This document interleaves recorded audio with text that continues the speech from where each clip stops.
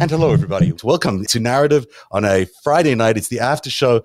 We are so happy to be here tonight because it's been a good week. At the end of it all, it turned out to be a good week. I'd say at the beginning, David, it was a touch and go for a little bit of time there. I thought we were not having a great start to the week, but it seems like things have improved as we've headed into the end of it. Yeah, I mean, I can tell you from Ohio, we had a major league victory that I hope becomes somewhat of a precedent about there are ways through a whole lot of effort that you can fight back for democracy. And we saw in the last 3 days, the state house maps, the state senate maps, and the congressional maps all had been rigged by a rigged state house. All were struck down with just brutal directness in the opinions by the Ohio Supreme Court. We can talk a little later about how this came to be, but one of the themes that we talked about when I appeared on your show last, you got to always fight for democracy, not just at the federal level, but at the state level where so much of it is shaped. And one thing amid some tough times in Ohio, Ohioans really focused on fixing the gerrymandering language in the Constitution and electing a Supreme Court that would respect that language. And this week was an enormous week in Ohio where we started to feel like we may get our democracy back over time. You know, I saw that and I thought what a big story it was this week. And by the way, just so everyone knows who you are, David Pepper is the author of Laboratory of Autocracy, a wake-up call from behind the lines. He was here on the show just a few weeks ago, maybe just 2 weeks ago. And we had such a good time. Then so interesting to hear his point of view that we've asked him back to be here on the after show. Rachel Bitecofer will be back with us in just a minute, hopefully. But I just got to concur with you. That was a very significant win. I mean, it's not just any state, right? It's Ohio. When you start messing with Ohio, then it's things could look very different by the time you get there. And if there are other states, and it appears there might be other states who are following suit, then you've got a real change of the landscape come November. Yeah, the other thing you have here, and this is why it's so important, and I know we're all frustrated it hasn't happened yet, this federal legislation on the Freedom to Vote Act, it has the same kind of language that we added to our Constitution that created ground rules about how you do districts. Like you can't be unduly partisan. It has to reflect the voters to some degree. Mm-hmm. And that language for a century, courts have said, oh, there's not enough standards or not enough standards. They said in Ohio, well, we added the standards through a constitutional amendment, and the court today said, okay, we see the standards. You goofballs at the State House, you violate them. You didn't even try and follow them. Your map is struck down. If the federal legislation that's before the Senate were to pass, that could be done in federal courts all over the country. So it's great for Ohio. There are other models, too. Of course, I love the Michigan model where it's a commission and the politicians aren't even in the room. Right, not everyone can do that. But at the very least, real standards that a court can look at and compare a map to standards. And so in today's opinion, for example, an expert came forward and said, we did 5,000 simulations of the criteria in the Constitution. In this rigged GOP map was worse than all 5,000. It was an outlier. And there's no way to explain. And these guys were trying to pretend, oh, we followed the rules. We did everything right. Yeah. This expert said, and the court cited it, there were 5,000 simulations following the rules. This wasn't anywhere near them. They said the chances of this being done without pure partisan discrimination are zero. And so that's what you can do if you add standards into the rules. And by the way, the court discovered, and the lawyers found through discovery, these rigged, cheating GOP state house leaders were caught having two sets of books, okay? One set of maps they would present publicly that said how competitive and great they were. Well, then another set that they were sharing internally was basically saying, look how good these are. We're never going to lose these seats. And through discovery, because we sued, I didn't sue it, but because people sued them, we found out that they were literally fooling the public and running around privately assuring Congress people, don't worry, we got you taken care of. So it really put a light on how lawless these people are and how publicly willing they are to lie about the work they're doing. Oh, if there's one thing that we know, it's that the GOP is now the party of lies. I mean, they just don't tell the truth on absolutely anything. What happens to those districts? Do they get reconfigured into something new, or do they go back to the previous? Well, so here's the bad news, okay? So basically, we said this the other day. These state house people doing this, the only world they've ever known is rigged districts. Right. They don't know democracy. So they're not going to all of a sudden get religion and try and add real democracy. Right. This will be a fight, okay? They'll see what they can get away with, and then this court is going to have to stand strong and say to them, no maps, no election until you follow the law. So they have 10 days to fix the state house maps, 30 days to fix the congressional maps. They're going to try and get away with it because that's all they know. And then the court has retained jurisdiction. So the court, as a traffic cop, will say whether or not they actually try to fix it. They're going to have some pretty nasty conversations if they're following the law that tell, like in Cincinnati where I live, the congressman here, if it was a fair district, his career would be over and everyone knows it. They split Hamilton County into 3 different districts to protect him. And the court basically said, total constitutional violation. You are dividing up this community. Again, not one of those 5,000 models split it 3 ways, okay? Only because of partisan reasons. Everyone knows that if Hamilton County is not split, he's going to lose. So these people are going to have to make some decisions about whether to tell someone who's been living in a rigged district for a decade that his time is up. The question will be, will they tell him that? Or will the court have to strike down another attempt to save people like this from actually facing real voters? So it should be interesting. And we're running out of time, though. Isn't time ticking away here? But it is. The filing deadline is February 10th. The primary is in May. But here's the truth. It's the Constitution. The primary date is set by statute. So if you're the court and you run up against a deadline, you say to the State House members, sorry, guys, you're out of compliance with the Constitution. Move your primary back. Pass a law tomorrow. Do it. So they could order that if it got to that deadline. And my guess is it may very well get there. But this is a group of people who literally for 10 years have never felt accountable to anybody. And right now, my guess is their blood is boiling because this is the first time they can remember having to, actually answer to somebody. And the reason I say that is, and I can walk through it a little later, it's because we flipped the court over the last 2 years. This was a 7-0 Republican court 2.5 years ago. And we went nuts and focused on it. In the last 2 years, we won 3 out of 4 seats. Well, that's good. And the Chief Justice is a moderate Republican, but a long-respected Republican who voted against the last gerrymander. So these people came face-to-face with an actual independent court. They don't know what to do with themselves. Is there actually going to be an opportunity for the Democrats to win in Ohio on a state level? That's still tough, to be honest. Yeah, we can do it. Sherrod Brown did it a couple years ago. It can be done. But we really out-hustled them on these court races while they were running around celebrating Trump. We were really focused because, I put it in my book. We talked about it. Yeah. And everyone needs to do this. Focus on all the elected positions that impact democracy.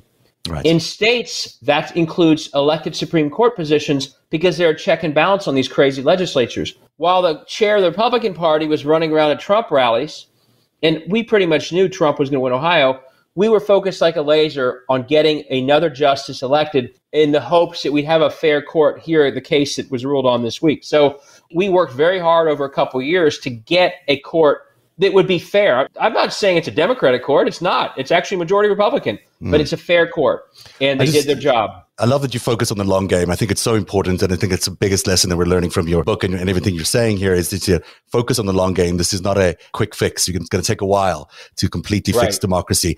While we get Rachel together here, I do want to talk a little bit with Glenn Kirshner, who I spoke to a little bit earlier on, the former federal prosecutor, about the Oath Keepers indictment that came down yesterday, which of course included the term seditious conspiracy. Here's Glenn's take on that. Joining me now is former federal prosecutor Glenn Kirshner, who's also the host of the Justice Matters podcast and that great YouTube show, also of the same name. How are you, Glenn? Good to see you again. Happy New Year. Happy New Year, Zeb. Great to see you. A lot has changed in just this last week. I think the tone and tenor of the administration's approach to the January 6th investigation has changed a lot. It seems like they're more combatant, and it looks like we've seen, Biden and then Garland in their 2 speeches really change things. But then yesterday came this word seditious, which changed all our lives. I think we all suddenly perked up and thought, well, this could be an indication of something a lot more serious coming down the pike. What's your take on why that word is so important? So, it's a big ticket criminal charge. Rarely does the federal government bring seditious conspiracy cases. I think there have only been about 6 dating back to the 1930s. Sometimes they're prosecuted successfully. Sometimes they're not. But, I like to think that the reason the Department of Justice brings those kind of cases so infrequently is because it's not every day groups, organizations are getting together to try to violently overthrow the government. So it's probably a good thing that we don't have that many cases brought. So it was important to see the Department of Justice upping the criminal ante. Here's my only concern. I do not want to rain on the seditious conspiracy parade. But what the Department of Justice did was they expanded the criminal charges for the lowest level of the criminal ladder, right? The foot soldiers of Donald Trump's insurrection. What I hope they are now doing or intending to do next is work their way up to the command structure, the hierarchy of the insurrection. Because here's the thing, if you don't take out the hierarchy, if you don't hold everyone from Donald Trump on down accountable, then all they're going to do is go about recruiting a new batch of foot soldiers and give it another go. So I'm thrilled that they're upping the criminal ante as far as the small criminal fish go. Now let's work our way up the criminal ladder to the lieutenants, the captains, the majors, the colonels, the generals, and ultimately the commander-in-chief. We know that the Oath Keepers were with Roger Stone on the morning of January the 6th. We've seen the video. They were with him on January the 5th. They were also in a closed signal group with Stuart Rhodes since December 30th. One would think they were talking about what's going on January the 6th in that closed signal group, and that word would have gotten to Roger Stone. I mean, it just seems bizarre if Roger Stone had not heard what the Oath Keepers were involved in, don't you think? I agree. And the other thing is when you compare the things Steve Bannon was saying in the run-up to January 6th and you read this 48-page indictment, boy, they echo one another. Bannon said, It's going to be swift, it's going to be moving, it's going to be unlike anything you've ever seen. Hold on tight, it's coming. And then we see what it seems Steve Bannon was referring to. So I don't think there have been any connections that have been revealed between the Oath Keepers and Bannon directly, but boy, it made me think that Bannon better keep an eye out for a possible superseding indictment. Here's the other thing, Zev, not to get down into the procedural weeds of how we go about bringing superseding indictments at the Department of Justice. But when I heard the prosecutors at the court hearing in Bannon's case say, you know what, Judge, we can try this case in less than one trial day. However, we're asking for a trial date 4 or 5 months down the road. The first thing I heard as an old prosecutor is get ready for the superseding indictments against Steve Bannon, because there's no way, Zev, take it from a former federal prosecutor, there's no way we would go to trial in a standalone one-count case, even though technically Bannon's has 2 charges. They're both contempt of Congress. It's virtually a one-count case. We don't go to trial in a case like that unless we absolutely have to. We add as many charges as we can so we can give the jury the power of context. So more, I suspect, is coming for Steve Bannon. It's interesting with Bannon. You mentioned that there's no connection there necessarily with the militia people, but there is, the First Amendment Praetorians were shepherding Sidney Powell to the White House for that big meeting they had in December, where they actually discussed how they were going to try to do the January the 6th Stop the Steal. So at least the First Amendment Praetorians were the drivers and security for some of the people involved. And some of the First Amendment Praetorians are Oath Keepers. Yeah, so it may all come together. The biggest question in my mind now is, will the Department of Justice attempt to bring one overarching conspiracy against everybody? Because you do seem to have different factions. You've got the War Council enjoying the cushy environs of the Willard Hotel, plotting the demise of democracy, Bannon and Giuliani and some of the others. You've got the sedition, the treasonous lawyers who are drafting letters and memos like Jeff Clark and John Eastman. You've got the insiders like Mo Brooks and, again, Rudy Giuliani and Don Jr. And I'll tell you, when I handled big conspiracy cases and RICO cases in the courts of Washington, D.C., the defense was forever attacking our case by saying, no. Even if there was any conspiratorial conduct, it wasn't one conspiracy. It was a series of different unrelated conspiracies. Therefore, they would attack our indictment as being defective because we would try to bring one overarching conspiracy, because that way we can give the jury the power of context. I would like to see the Department of Justice try to tackle this as one large conspiracy, maybe a 371 conspiracy to commit offenses against the United States, pull it all in under one criminal umbrella, and then let the defense challenges come that it's not properly joined together in one indictment. That's the way I would go at this. That's a really good call. One would think, as they've called it the biggest investigation in the Department of Justice history. It obviously all connects. I mean, those of us who've looked at this very carefully in the last year, it obviously connects, and it'll be interesting to see if they can pull that off. I was struck by one thing in the Rhodes indictment where he refers to being in touch with an author from a video in Serbia, where they were giving instructions on how to copy the Serbian model of attacking their government there. I was struck by that because Russia was in that game and Serbia is right in the backyard of Russia. So that is an interesting conflict that, you'd only really think about if you were Russian almost. Do you think there's any possibility that we'll find out at some point there was some Russian influence on the side of Stuart Rhodes? How is there not the possibility that the Russians have their tentacles into everything that they think will undermine American democracy, right? Donald Trump did it overtly, but would it surprise us if the Oath Keepers and these other white supremacist hate groups were doing it, covertly? No, of course not. Right. And the amount of money, the basic training, the reconnaissance, the planning, the unconventional warfare, all these night goggles, these night visions. I mean, they were planning for something really big. And it's obviously cost a fortune. Where's this money coming from?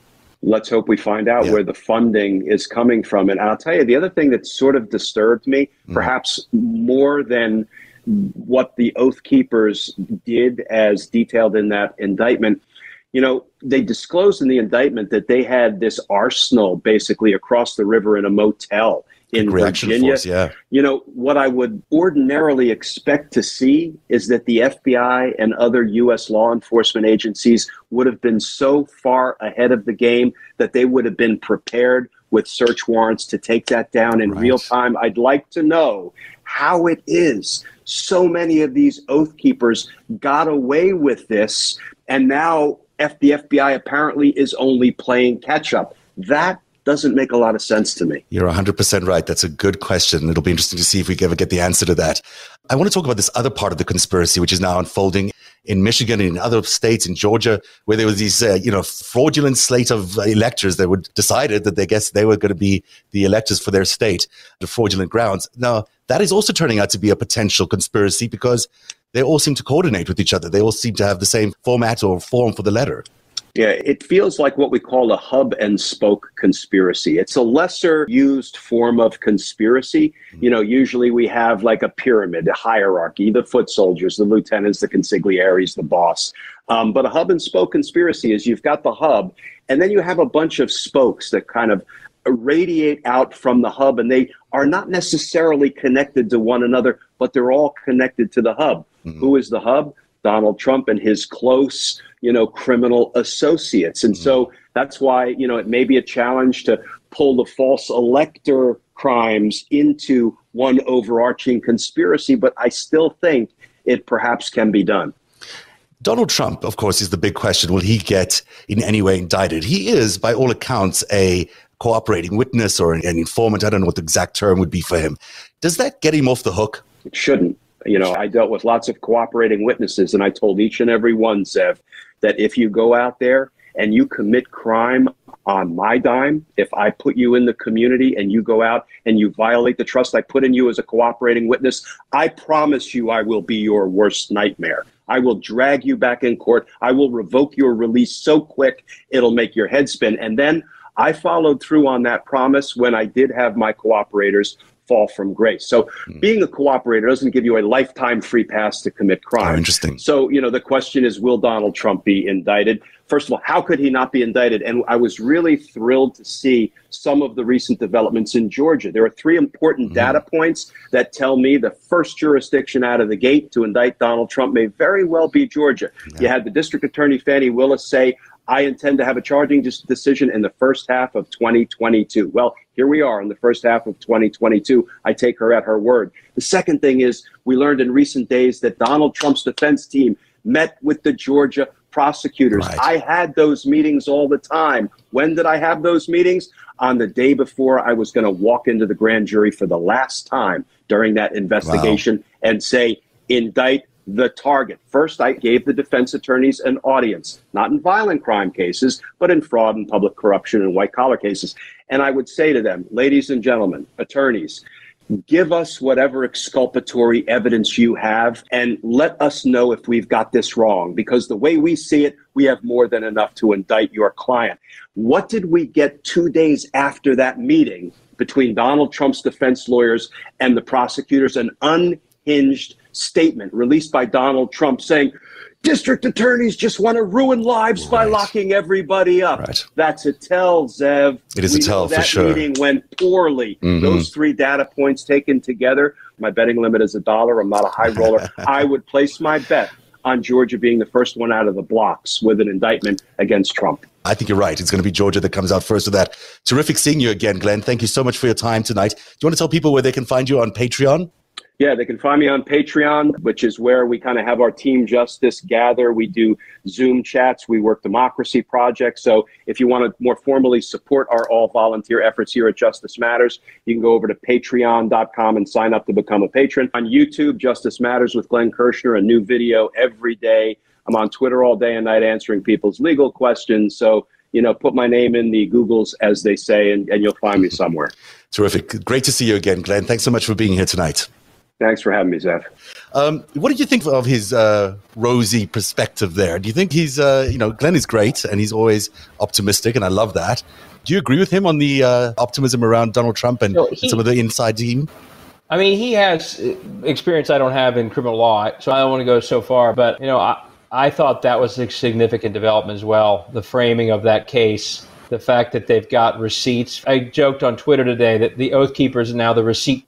So, I mean, if I were part of the broader conspiracy, and that's obviously what was going on, then I would be worried. And, the other thing I keep thinking about, at some point you would think the people who did storm the Capitol, who have been arrested, who've been in jail, you'd think that all of them would want this to happen as well. I mean, I know there are a lot of people who kind of just fall for Trump and are willing to sacrifice everything for him, but you'd think that hundreds of these people would say, we did this because these people organized us to do it. And at some point, you would think that they would actually want to see this happen. I think that's why some of them may be turning, because it's just not right that the people in charge are getting away with it. And even literally, imagine what these people thought when they were told that they were Antifa doing it, like the false flag. Like, wait, we did what you told us to do, and now you're disowning us so much that you're calling us the people you told us as our enemy? I mean, so you'd think or hope at some point enough of these people would realize they were taken.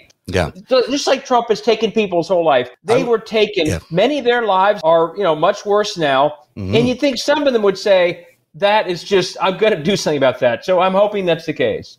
I noticed talking to some of my sources in the more extreme right wing that there's a lot of worry now. I think that word seditious really changed the game for everybody. Yeah. It certainly made them fear that, we may see a lot more, big names coming down in the next few days. It certainly did not occur to me that Stewart Rhodes would actually get indicted at all. He wasn't even there. So the fact that he's been indicted on a seditious conspiracy charge is significant. And it'll be interesting to see who he can name and who the other cooperating witnesses are. As you point out, many of them have. And if you look at the long arc of history, this is what you'd expect. If 100 years ago something like this happened, you would have expected this kind of prosecution. And if a certain congressman or woman were involved, you'd expect them to no longer be in Congress. Right. It seems kind of crazy in the moment because it's dramatic. But as a big picture thing, of course, this is where it should go. I don't want to act like I know all the evidence, but it's clear that this wasn't some, random or, a bunch of people decided to do this. They left all the receipts. Boebert is tweeting Pelosi's leaving the room. It's pretty obvious that this was all thought through. And of course, there needs to be maximum accountability, especially as you go up the line. Mm-hmm. So, the hope is that we get a little bit back from the politics. And the good news versus, and this better than I do, the January 6th committee is building momentum, but we all obviously worry that time may run out. The good thing is the DOJ has more years to do this, and they've got a little bit more of a runway, not a huge runway, but these guys are going to try and stonewall this January 6th committee, McCarthy and Jordan. I think the DOJ is a different matter. And but they're doing so well to make this case. They're doing quite well. The letters that they're issuing for each of these people they're subpoenaing are very telling. And so they are owning the narrative on almost every day. There's a little bit dripping out. Yeah. And I think that I just worry about the time for the rest of the year. And I love the idea of primetime hearings. Love it. Yes. They've got to reclaim this narrative. Yeah, but then it's also interesting that they'll be in the elections, or at least approaching the elections. They might not be done, but they'll still be going, and that could be a good thing running into the elections, especially if they've got some prime time hearings. Rachel, I'm going to try you one last time. I hope we can hear you now. Are you there? I hope so too. Yay! All right. That took us a little bit of time, but it's a Friday. It happens. I've heard anyway that, less is more of me anyway. So. No, never. Did you hear what we were just talking about the change of, the running up to the elections, and then also whether the hearings and the continuing committee investigations, whether that could be helpful to Democrats?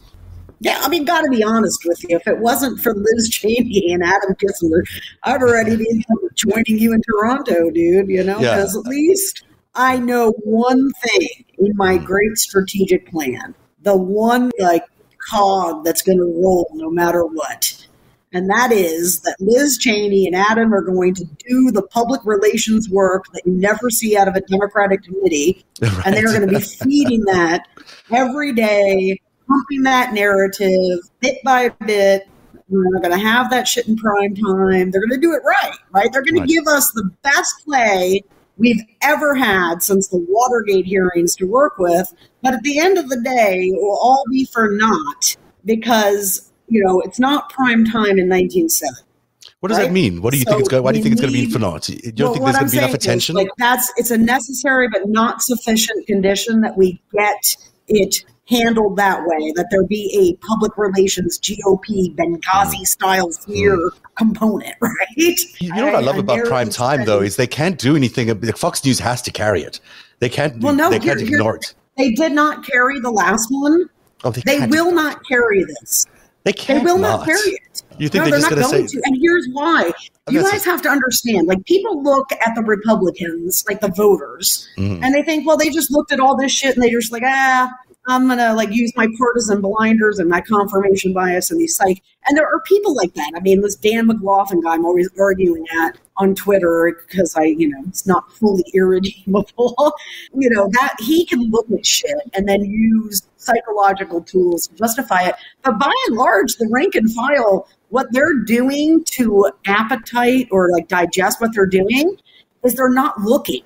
Okay. And then what they do, if they look at all, and most of them don't, then they'll go to an influencer to give them the version they want to hear. Right. So it's not your dad who watches Fox News heard about what Trump did in Ukraine. He never heard that story ever. He's never heard about the coup stuff. He doesn't know any of these facts. And so, what we get from Liz Cheney and that committee and the DOJ investigation is one thing. What we make of it in terms of getting it and doing what the Mueller report never did, right? I just don't think they can keep it out of it. I think the evidence is overwhelming and that this was such a huge event. And I know they'll keep saying that it wasn't a huge event, but clearly it was. I don't recall another situation where American citizens were showing up at the Capitol with night vision goggles that cost $7,000 and a quick response force on the other side of the Potomac and a boat to carry them across. This was quite serious what they were planning. This was not just a walk in the park. They were planning a real military offensive. In fact, carried out a real military offensive. Thank you for spending your time with Narrative, and stay tuned. There's much more to this conversation in our next episode. Narrative is made possible by viewers and listeners like you who join at patreon.com/narrative. Join today and support truly independent journalism. Patreon.com/narrative.